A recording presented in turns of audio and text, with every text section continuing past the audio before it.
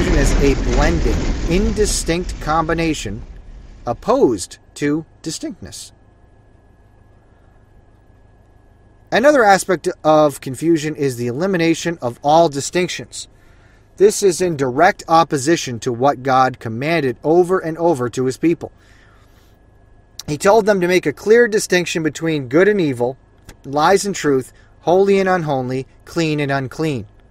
Distinctions, categories, boundaries, separation, dividing of good from bad is in contrast to the confusion, chaos, and disorder the devil seeks to create. Okay? So we really got to see this is a huge aspect of this that is going on today. The devil seeks to eliminate all distinctions. The devil and his kingdom, the agents of chaos, that try to make it so you don't make a distinction between good and evil, lies and truth, holy and unholy.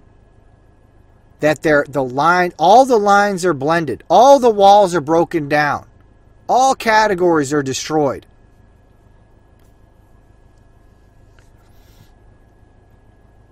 Let's look at where the Bible commands to make a distinction over and over again. Leviticus 10:10 says, "And that you may put difference between holy and unholy, and between unclean and clean." Let's look at another one. Ezekiel 44:23.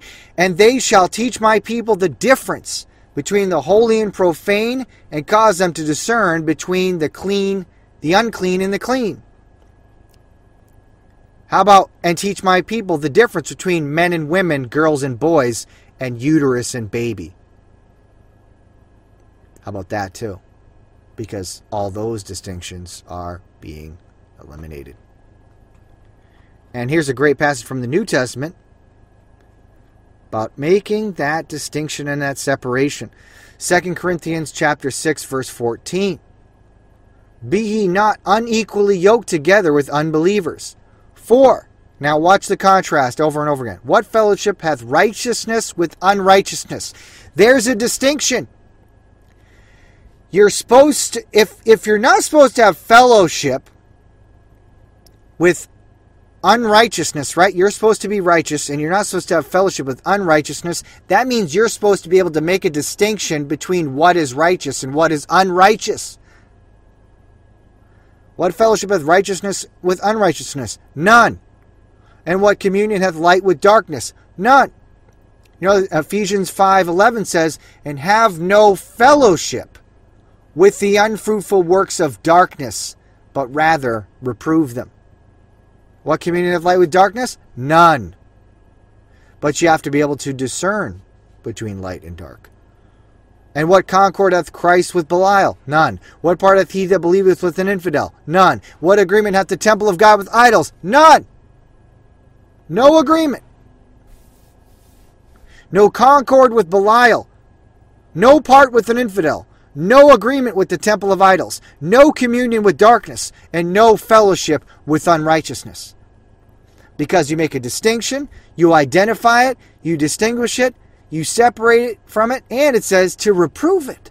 "Have no fellowship with the unfruitful works of darkness, but rather reprove them," saying, that's wicked. I have nothing to do with that. Because it's bad. It's darkness. This is a clear teaching. Over and over and over again throughout the Bible. Is you make the distinction and you separate from it. And you call it out.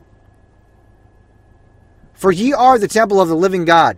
As God hath said, I will dwell in them and walk in them, and I will be their God, and they shall be my people. Wherefore, come out from among them, and be ye separate, saith the Lord, and touch not the unclean thing, and I will receive you. And I will be a father unto you, and ye shall be my sons and daughters, saith the Lord God Almighty." Saith the Lord Almighty. Okay? So it says you don't have fellowship with you got to identify the darkness, the unrighteousness, all that stuff. You identify it. You don't have fellowship with it. And then it says, come out from among them and be separate. And you separate from it. You don't touch it. Say I stay away from that. Because there's a wall there. There's a boundary. There's a line that you don't cross. There's a distinction that has to be made. The agents of chaos invert this. They say, don't come out from among them. Don't be separate. Touch the unclean thing. It's no big deal. This is in churches, by the way. And especially in the seminaries and Bible colleges that train the pastors that are sent out to pastor the churches. Now, if I were the devil, I wouldn't be trying to infiltrate every single church out there. Well, I'd just infiltrate the Bible colleges and seminaries. And then train all the pastors, taint the curriculum that they're trained with, taint that, and the teachers there, train all those guys, and send them out. You get them at the source of the fountain, right? And then they go around spreading their garbage. And part of that garbage is this ecumenical philosophy of don't come out from among them, don't be separate. It's away from separations and distinctions. That doctrine doesn't matter, the truth doesn't matter. It's all about love. Sin and false doctrine and heresy, none of that matters. The only thing that matters is love. That's it. We don't need to separate. There's no lines. There's no distinctions. None of that matters. And they use a false cover of love. They use a false cover of love to accomplish this. They pervert the meaning of love to get you to try to break down all distinctions. The Bible says true love does not rejoice in sin and lies, but rejoices in righteousness and truth. Let's look at it. In the most well-known passage in the Bible, all about love, about charity, 1 Corinthians chapter 13, it goes through describing all the different aspects of charity, which is true biblical love. Usually, in charity, the word charity is actually usually specifically used referring to a love of neighbor towards neighbor, human towards human. And it says here in 1 Corinthians chapter 13, verse, well, I just put 4 because of the word charity, but it's basically verse 6. It says, charity rejoiceth not in iniquity, but rejoiceth in the truth. Okay? So, let's think about that. True love, biblical love. You say you're a Christian, right? Anyone who says, I'm a Christian, or as people love to put in their social media profiles, I'm a follower of Christ. I'm a follower of Jesus. Okay, if you follow Jesus, follow him right to the Bible, where his words are. Jesus said, heaven and earth shall pass away, but my words shall not pass away. He said, search the scriptures, for they are they which testify of me. Okay? So Jesus was consistently pointing people to the scriptures. He talked about how the traditions, you have made the word of God of none effect through your traditions. So Jesus Christ made the word of God the highest authority all the time. Thou hast magnified thy word above all thy name, right? Well, in the word of God, it says that true biblical love rejoiceth not in iniquity. Now, iniquity, what's that? That's sin. So it does not rejoice in sin.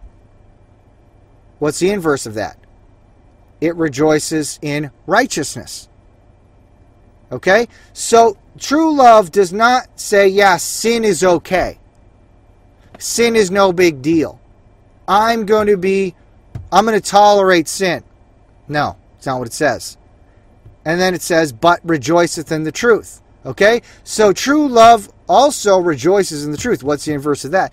Does not rejoice in lies, false doctrine, heresy. Doesn't. And so if someone tries to pervert love, they love to say love. It's all about love, love, love. The gospel of the Antichrist is the love gospel. Oh, they're going to talk about love. But it's evil. It's an evil perversion of love that does rejoice in sin and doesn't care about false doctrine. Because it wants to knock down all those walls. Because then what happens? Disorder, chaos, confusion. To strengthen this even more, the Bible says that those that love God hate evil. Oh, that's right. Psalm 97 verse 10 says, ye that love the Lord, hate evil. So all the people out there that say they're all about love, I love God, I love Jesus. Well, you say you love God, do you hate evil also? Ye that love the Lord, hate evil. And that's why you could say, yes, I hate evil. I hate genocide. Right? I don't say I love genocidal dictators. That'd be a false love. Fake, phony. You're pretending that, oh, I'm just doing a biblical love. No, you're not. You're a liar. You are trying to get people to accept evil. Bible says, ye that love the Lord, hate evil. Evil is to be hated. Now human beings commit evil. We are supposed to not hate people. We're supposed to pray for them that they would be saved, be born again, and turn from enemies of God to friends of God. Absolutely. But we are not to speak good words about people that have done very evil things. You don't bring up a serial killer and say, oh yeah, I love Jeffrey Dahmer. Right? I love the Son of Sam. I love Charles Manson. You say all that stuff. That's fake. You're being a fake. You're being a phony. You're subverting and perverting love. So people accept it. Because behind what you're doing is a satanic spirit. Antichrist. Really.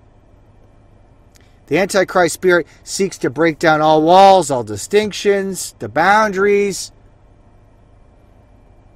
confusion and chaos. Did you know the Bible specifically warns against this false love which evil people hide behind? Yes, it does. Let's look at it. Romans chapter 12, verse 9 says, let love be without dissimulation. Abhor that which is evil, cleave to that which is good.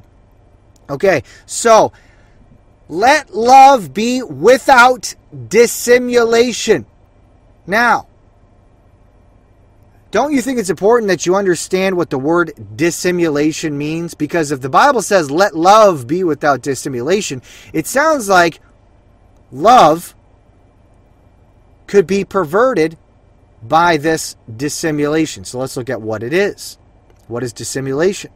Here's the definition. Dissimulation, the act of dissembling, a hiding under a false appearance, a feigning, false pretension, hypocrisy.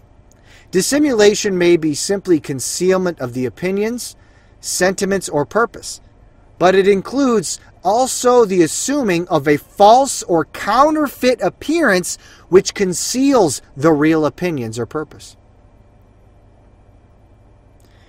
Isn't that amazing how clear it is? The Bible is specifically warning about this fake Antichrist love. And it just does it in one sentence by saying, let love be without dissimulation. Now this is very important because it says false love hides under a counterfeit appearance to conceal their real opinions or purpose. But also, the Bible shows us one clear way to distinguish fake from true love. We'll get to that in a second. Okay? But first it says, false love hides under a counterfeit appearance to conceal their real opinions or purpose. Okay? So there are people out there that say they are Christians. They say they follow Jesus. It's all about Jesus. And they say it's all about love. But it's a fake love. And the reason they're talking about this love all the time is they're using it as a cover, a counterfeit appearance, to conceal their real purpose and opinions. And so just because someone says Jesus and someone says love doesn't mean you automatically say they're good. And I trust them. I like them. I fellowship with them. They're my brother. No, they're not. No, absolutely not. But they will do that to get you to trust them. Because they are concealing their real opinions and purpose. They have another purpose. But let's look at how the Bible shows, within the same verse, the Bible shows us one clear way to distinguish fake from true love. It is no accident. This statement occurs right after it says, let love be without dissimulation. Abhor that which is evil, cleave to that which is good. Okay? This occurs in the same verse. It's all in one verse. It says, let love be without dissimulation, abhor that which is evil, cleave to that which is good. It's saying this all goes together. True love makes distinctions between evil and good. True love separates from evil and cleaves to that which is good, right? So if love is without dissimulation, it will abhor that which is evil. Abhor is extreme hatred. True love will abhor that which is evil. And it will cleave to that which is good. It will hate evil, separate from evil. And separate unto which is good. False love makes no distinction between evil and good and does not separate from evil and cleave to the good. Alright, so false love makes no distinction between evil and good, does not separate from it. False love is a weapon of the author of confusion, the god of chaos, and his followers.